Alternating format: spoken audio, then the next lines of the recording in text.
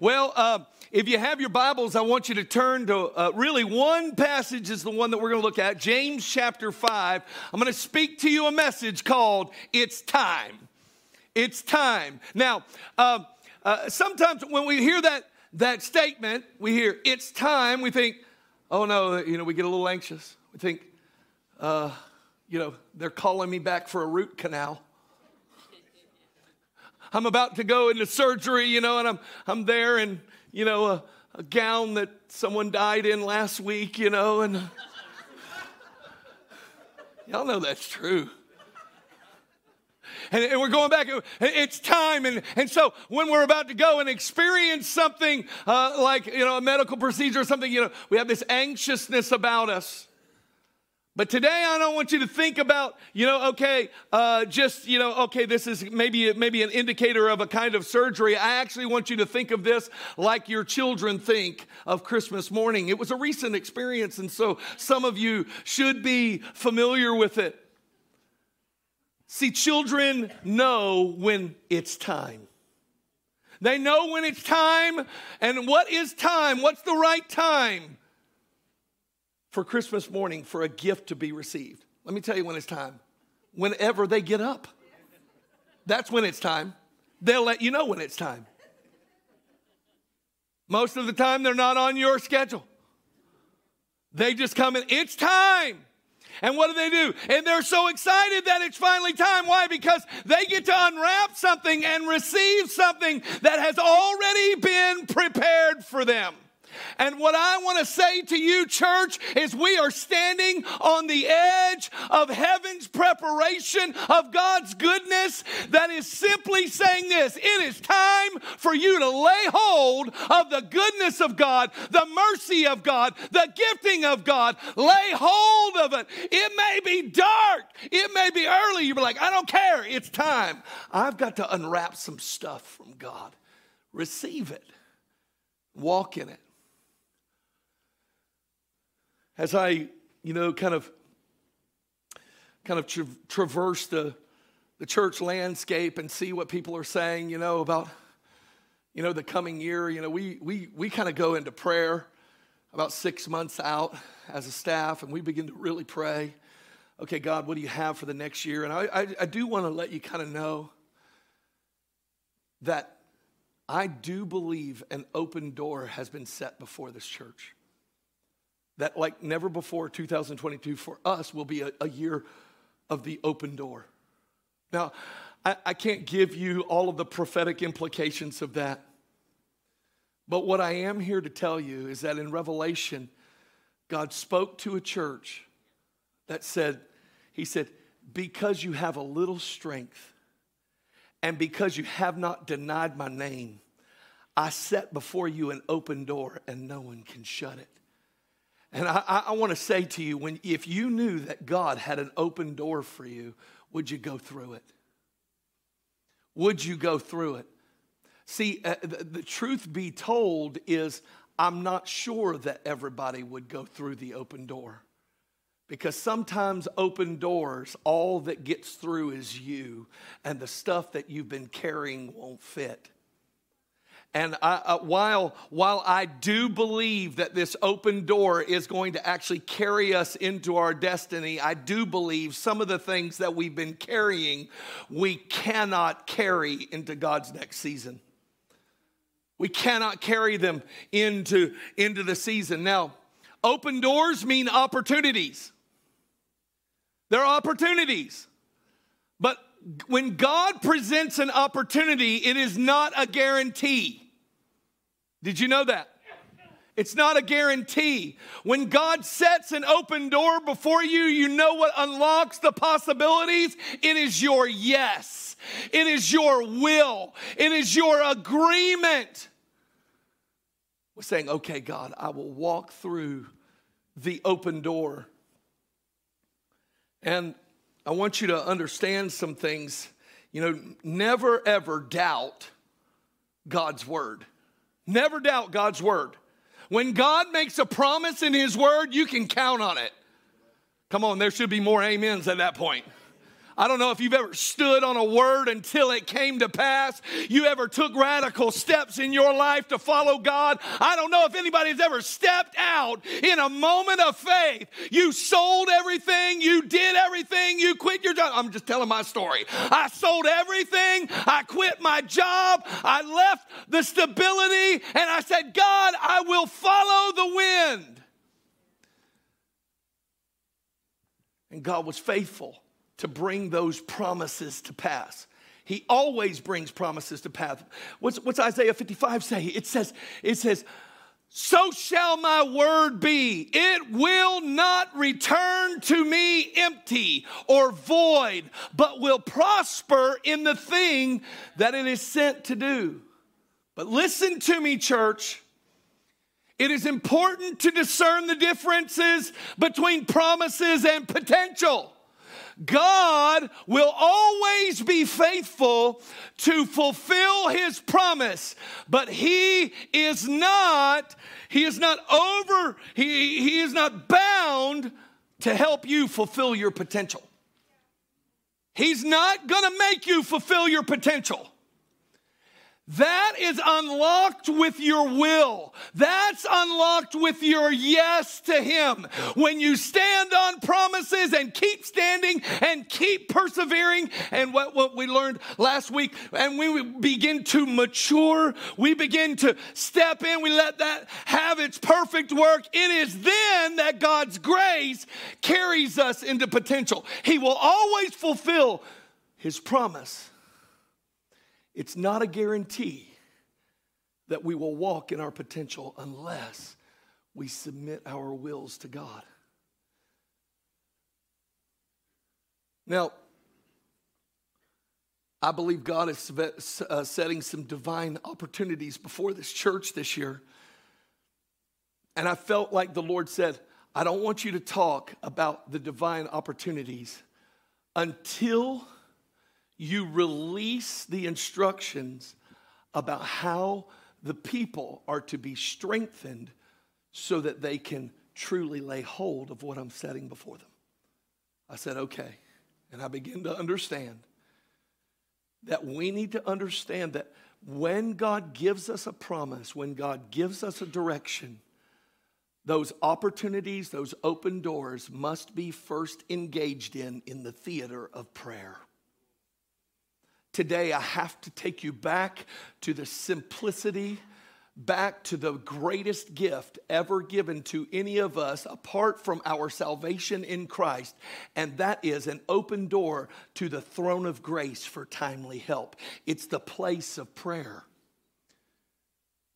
And it is time for us to take advantage of the opportunities, but we'll never fulfill our potential until we say yes to the place of prayer. Now, I want to read to you a passage which God laid on my heart days ago, confirmed many times. And I'm going to walk you through this passage today, which I think gives some timely insight for all of us about the importance of prayer. Before you think about, man, I'm going to make all the changes, I'm going to make the adjustments, man, I can't wait to, fast, and we're thinking about fasting because we're like, man, I feasted way too much the last 2 weeks, so this fast is going to help that feast, and I'll be able to find that other hole in my belt, See, sometimes we'll even make spiritual things very carnal. Fasting is not about losing weight, even though it happens. Fasting is about gaining a spiritual traction and a laser-like focus on the Lord so that we truly walk in step with what his Spirit is saying. Let's read James chapter 5, beginning in verse 13, all about the theater of prayer. It says this is a New Living Translation. It says, are any of you suffering hardships? You should pray. Are any of you happy? You should sing praises. Are any of you sick? You should call for the elders of the church to come and pray over you, anointing you with oil in the name of the Lord. Such a prayer offered in faith will heal the sick, and the Lord will make you well. And if you have committed any sins, you will be forgiven. Confess your sins to each other and pray for each other so that you may be healed. The earnest prayer of a righteous person has great power and produces wonderful results. Elijah was a human as we are, and yet when he prayed earnestly that no rain would fall, none fell for 3.5 years. Then when he prayed again, the sky sent down rain and the earth began to yield its crops. I want to walk you through some of the ideas, and if I were to summarize these few verses, it would be summarized in this one thought. In every season, in every condition you ever find yourself in, pray. However, there is within this an idea that Jesus taught on when he taught the Lord's Prayer. Now, I'm going to prove to you that many of you who doubt your scholarly level knowledge of the Bible, I'm going to actually prove to you that you have a capacity for prayer already ingrained within you, that you already know enough about prayer to kind of start you on a journey that could have a significant regional impact. Now, most of us know the Lord's Prayer, probably been prayed thousands and thousands of times. I think it's more accurately called the model prayer. Jesus gave it to disciples as a model prayer. It wasn't his personal prayer because Jesus never needed to repent of sin. And that's a part of that. So he gave it as a model prayer. But just to prove to you and to yourself and to your neighbors that you are a saint and you know a little bit about the Word of God, I want all of us together to say the first word of the Lord's Prayer together. It's the first word. And I want you to understand something, that when you say this, perhaps a light is going to come. What is the very first word of the Lord's Prayer? It is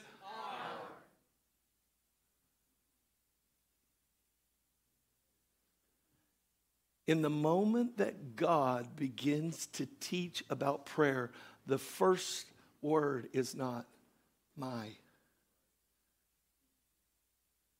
It's our. It is to suggest that we are a body and that there is something of the place of prayer which must be embraced as a family, as a congregation, and as a people that God has drawn together by his own grace. What you need to begin to understand is that the context that we're even going to read from in James chapter 5, which you just understood, is understood from the context of community.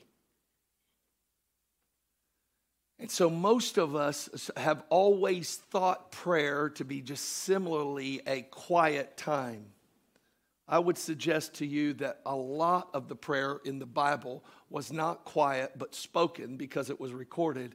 And it was not quiet, but it was spoken because it was corporate. So I want to give you some things from this. I'm going to walk you through some things which are meant to be experienced within community. Listen, in the theater of prayer, which will position us for the open door. First thing it says is, are any of you suffering hardships? Any of you suffering? It says, let him or her pray. It is given in the context of community. It is saying this. Listen, if you have gone through some tough times, the answer is prayer. The answer is seeking God. Oh, church, if we would get a revelation of this, we would stop pursuing things that could never, ever satisfy. Oh, we just say, if I could just earn a little more money, if I could just go here, if I could just have that car or have this thing. And I promise you that if you're going through hard times, the answer won't be found in something you can collect. It would actually be found in Christ. It's found in Christ. You're going through a hard time. It's time to pray. And people who are experiencing hardships are everywhere. People are facing real troubling times, but oftentimes what we try to do is we simply try to cope. And we embrace coping mechanisms rather than Christ. And he said, listen, the answer to hardships is prayer in community. Then it says this, is anyone cheerful? Come on, can we just secretly say we're kind of mad at those people? Man, and people always happy. You look at them and you judge them. They're walking around in the joy of the Lord, and in your heart, you think, man, if they had been through any of the hardships that I was in the beginning of this verse, they wouldn't be walking around so cheerful. Or they went through hardship, prayed, and now the joy of the Lord has become their strength. The joy that doesn't have anything to do with circumstance. It doesn't have to do with what's going on in the world. It has everything to do with the manifest presence of God. And it says this, is anyone cheerful? Let him sing Psalms 1. It says, let him sing praises here. I want to let you know what a psalm is. A psalm is a prayer in song. Oh, man, I wish somebody in the church would get the joy of the Lord. I'm here to tell you that the worship team isn't just the people that you see on the platform. The worship team is supposed to be the people who have the joy of the Lord from the manifest presence of God, and they come in to a corporate setting and say, oh, I've got to sing praises because of the joy of the Lord. The joy of his presence in my life. See, some people still haven't figured out worship yet. Here's how I know. Either you are just habitually late,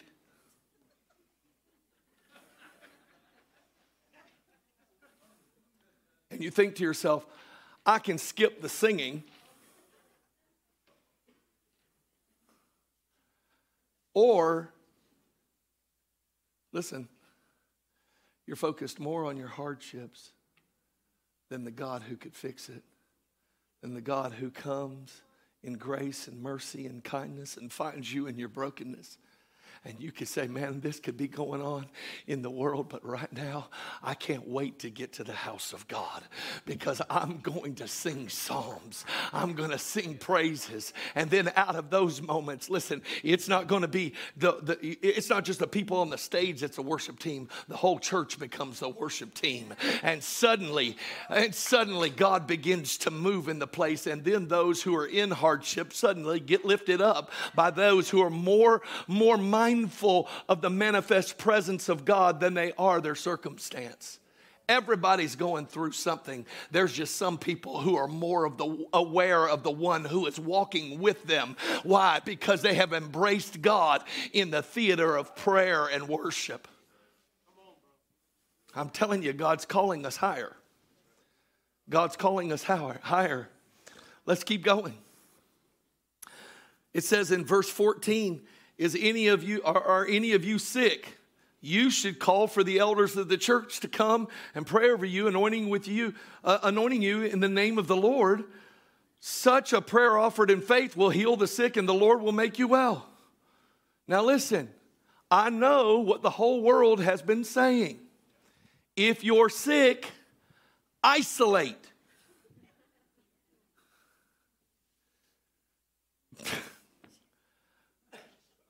That works.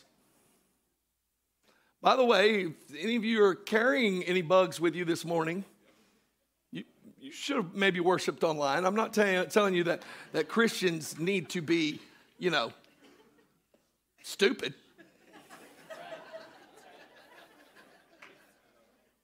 You're not called to, man, as soon as I walk in the church, I check my brain at the door, I'll pick it up on the way out. No, you're wise. But instead of just focusing on, a virus, what about this? What about this? What about when cancer becomes the diagnosis and the voice starts whispering to you, you got this and it's your fault. And you go into a spiral, and what you hear is what's been propagated everywhere: isolate, isolate. They're not sick because God loves them. You're sick because God doesn't love you. Nonsense. You need to read your Bible. This is read in the context of community. And listen, by the way, contrary to what most of you believe, pastors do not get a word of knowledge list of everyone who is sick and in the hospital. And we are not just translated to your homes to come and visit you. And like, oh yeah, I was just in the shower a minute ago and God swept me away to come and pray for you. No, you know who the onus is actually put on here? The sick. It says, let the sick call for the elders of the church. Boy, there would be a revolution of people if somebody started getting diagnosis and said, my first call was the doctor. I was there, I was getting treatment, getting good advice. But my next call is to the house of God and the community that I am connected to. Why? Because the prayer of faith will heal the sick. It will take you into another dimension. But don't give in to a lie that says, no, real believers never get sick. Then why is this in the Bible? Matter of fact, if you want to keep stepping in it, and I'm likely to, it says that you'll be healed, and if they have any sins, it'll be forgiven. I know people don't like to say that sometimes sicknesses are caused by sin, but evidently, sometimes sin in a believer's life will open a door to sickness that, when experienced in community, full of grace and life and power and faith, not only will they get the healing they desire to bring them out of the pain they're aware of, they will actually be, there will be a spiritual healing available, a washing and a cleansing that can bring them into spiritual health and physical health. It's all happening in the theater of prayer.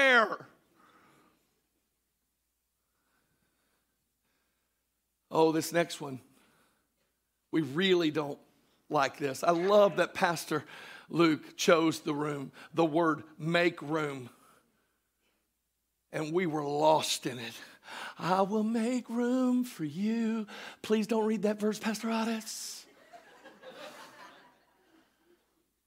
You want to keep going? It says, confess your sins one to another and pray for one another that you may be healed. Oh, no.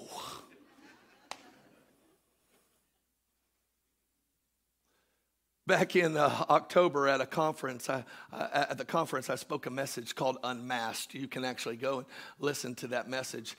And pretty much as a church, we're pretty much unmasked, and in one way. But in a spiritual sense, people put on masks every day. And they do it because I have to protect myself from being vulnerable to people. And what do? You argued all the way to church.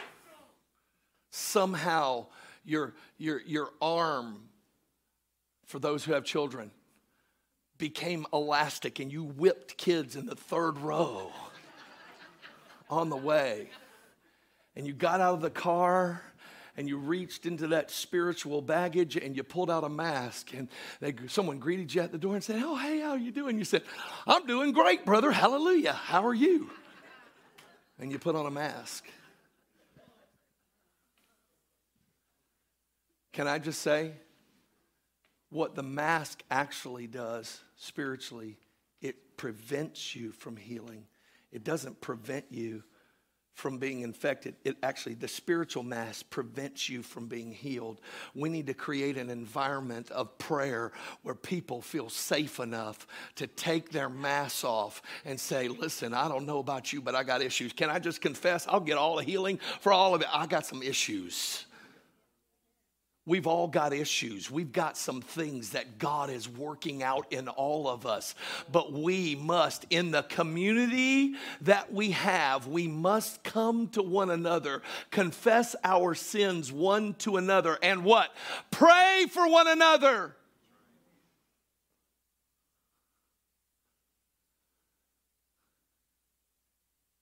When I was studying and readying this, the way the Lord spoke this to me was this. My gravest, the way the Lord laid it on my heart, let me just say that. I left the presence of God reading this with a grave concern that you think God is okay with your lukewarm living. And He's not. He's not okay with your lukewarm living. But see, we have not been okay with taking the mask off long enough to dip in this endless well of healing that is provided in community when people of faith say, if you only knew what I came from, you would have no reason to fear taking your mask off, so that when I pray for you and you say, man, truth be told, I put on a face, I serve, I come to church week after week, but my heart is ice cold toward God. Listen, if you take your mask off for a moment and say, I need somebody to pray, that first love would come back, that a fresh fire would come back, a fresh baptism would come back. I find myself avoiding the things of God, not running to the things of God. Those things are healed in community when we get real with each other. You say, I don't know. You say, Pastor, you don't know how I've been hurt at other churches. I don't. But Jesus went to the cross and He was hurt pretty bad.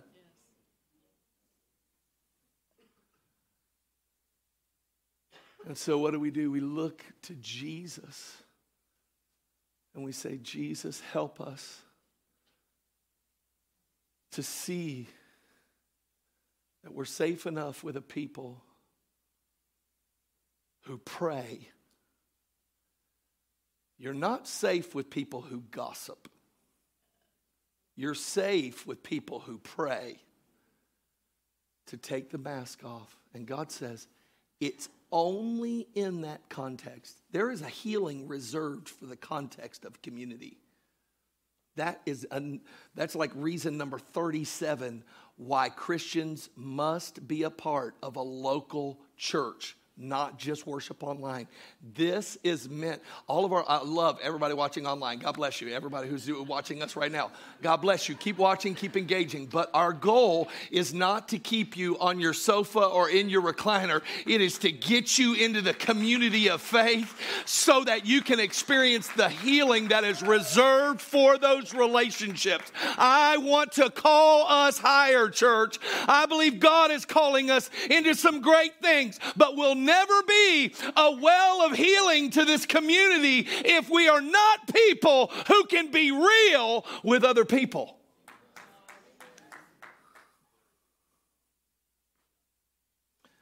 If you're stuck in sin, here's the answer. Pray.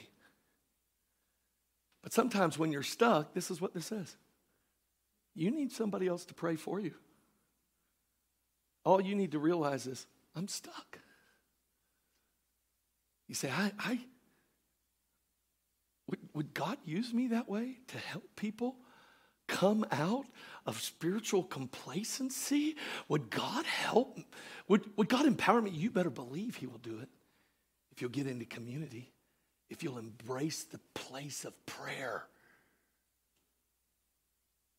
I love this. Since the question marks would arise, since we all feel, man, I feel more like the guy who's stuck than the guy who's free and can pray. I feel like, man, that's the guy I could identify with. But the verse continues, it says, Elijah was a man with a nature like ours. You remember Elijah, right? What is he known as in the Old Testament? He's the Elijah the prophet. Elijah, the one who works in signs and wonders. But do you know how he's referred to here by the Holy Spirit through James? Elijah, the intercessor. It says, before the words of the Lord came, and we actually, in the context of Elijah's story, we don't even find it in the word where he is praying that it would stop raining. We're not shown his secret place. We see him proclaiming it, and it stops raining.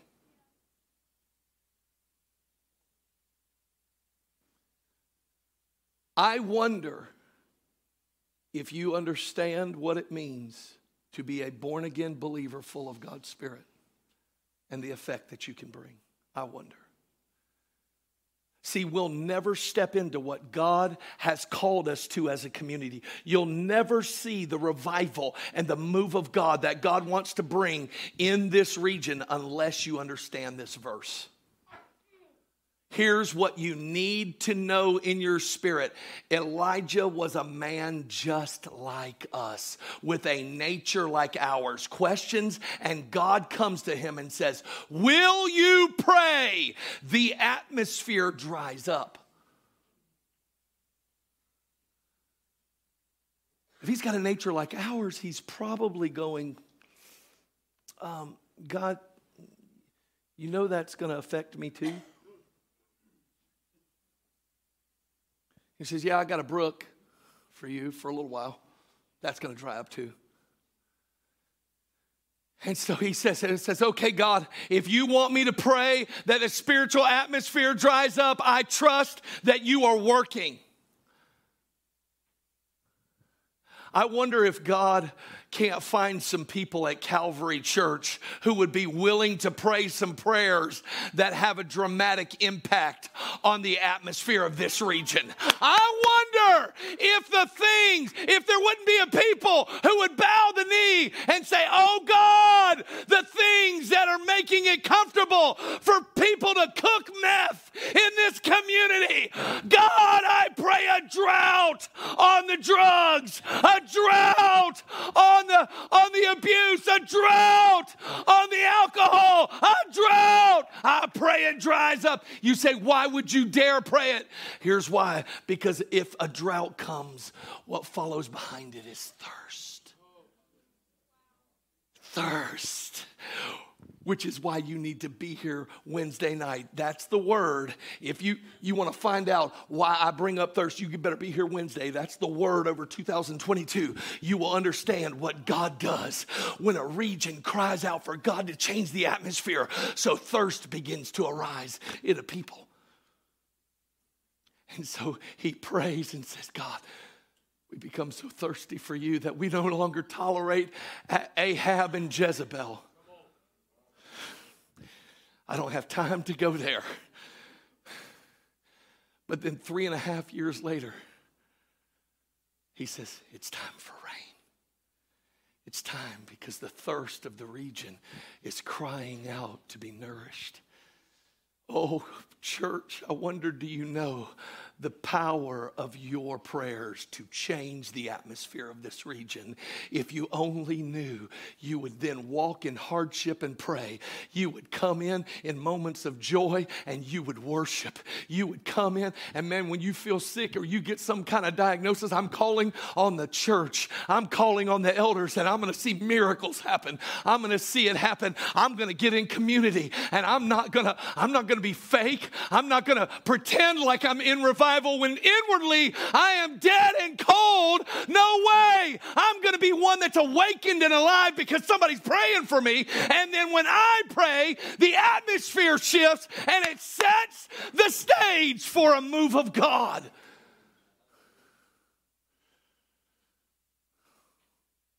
I know this is kind of uncomfortable preaching for some of you. You're like, I just wanted to go to church.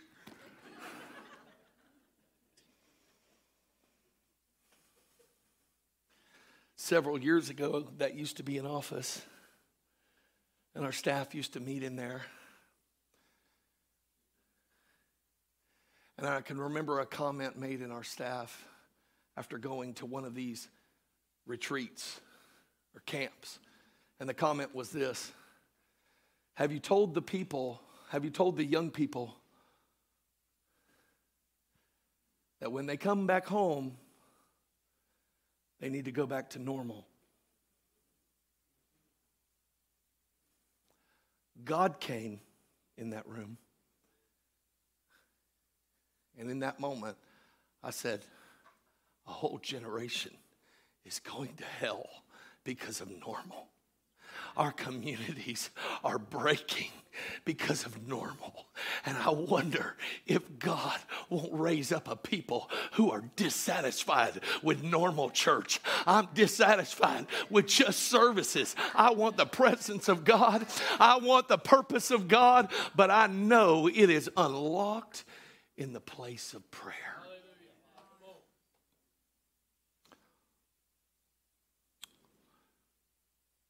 I want to finish today just by saying a couple of points to you. You say, how? It's not enough for us to agree with prayer, okay? I think we all agree, yes, prayer is the right thing to do. But you can leave here, agree with prayer, and never go and actually develop a lifestyle of prayer. And the reason you don't is because of the sneaky nature of pride. The reason why we don't hear these messages, read these scriptures, and immediately launch into a life of prayer is because pride is sneaky. And pride comes and whispers, God's too busy for that little thing. Don't bother him. You can take care of it. He's too busy with bigger stuff. He's dealing with the Middle East. He's not interested in this little stuff. And you know what that is? That's the voice of pride. And I want to say this to you, and I want you to hear it in your spirit. Let it resound a little bit. Let it weigh on you. The highest form of pride is prayerlessness. Because it says to God, no, thank you. I'll take care of it myself. I'll take care of it myself. And church, I'm telling you, I believe the words of Jesus. Apart from me, you can do nothing. Nothing. Nothing. You say, well, I could do something. No, nothing. Nothing of eternal significance. Nothing.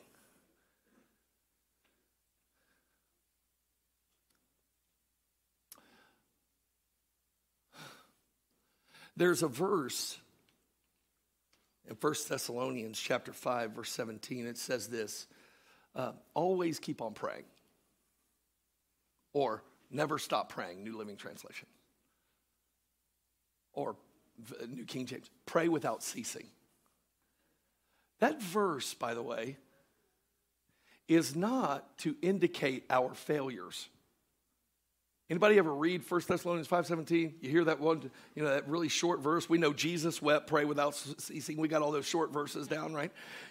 Pray without ceasing. We know that, but we read that and there's like an arrow that kind of pierces the heart because we're like, I don't do that.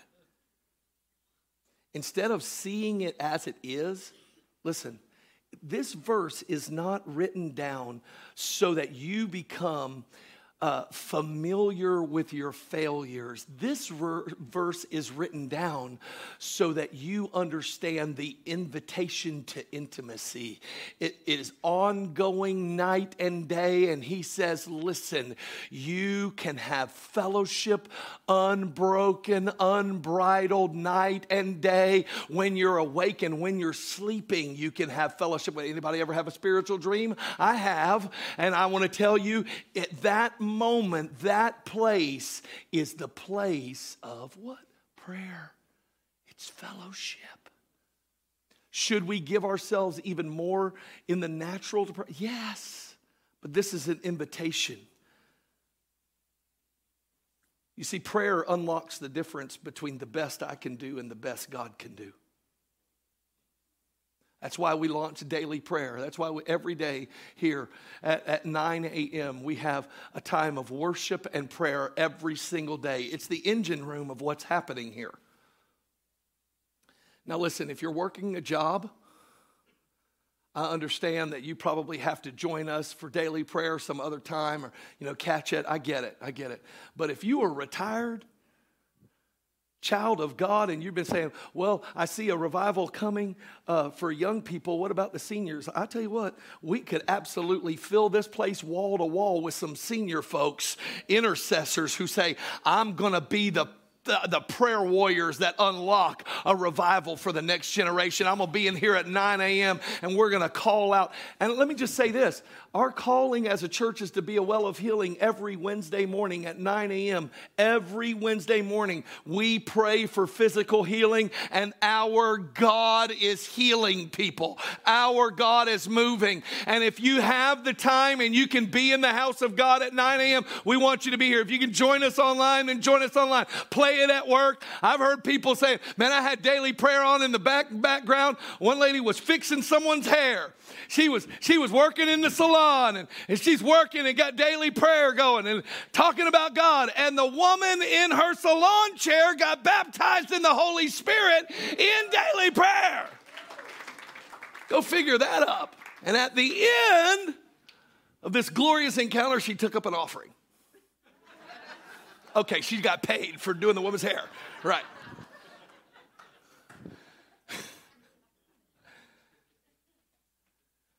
Church, I want you to understand something. We are on the edge of some things as a church. We're on the edge of God moving in power. We're on the edge of stepping in to greater destiny, greater life, living out God's vision for this place. But we will never walk in the fullness until we as a community embrace God's call to us to fellowship with Him and to pray and to enjoy all of the benefits that come from it. 1 Thessalonians 5:17 is an invitation to intimacy. We as believers, what an awesome thing. If you're here today and you don't have a relationship with God, I'm telling you today, you need to hear me. The fact that God says, I want to talk to you and I want you to talk to me says this: I want a relationship with you. He declared that through sending His own Son to die on a cross. He was buried and raised from the dead, and He made a way for us to live in that truth of unbroken, unceasing fellowship, not through what we do, but through what He did. And then what we do is in response to what He did for us.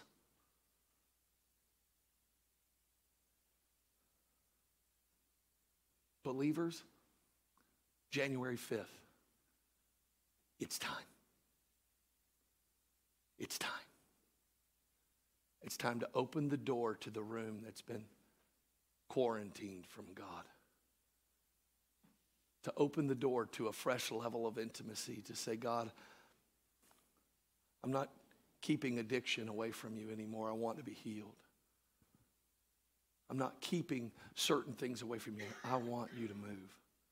And on January 5th, I want you to join us in fasting and prayer and seeking for God to move in power in our personal lives, yes, but also through us to this region who needs Jesus.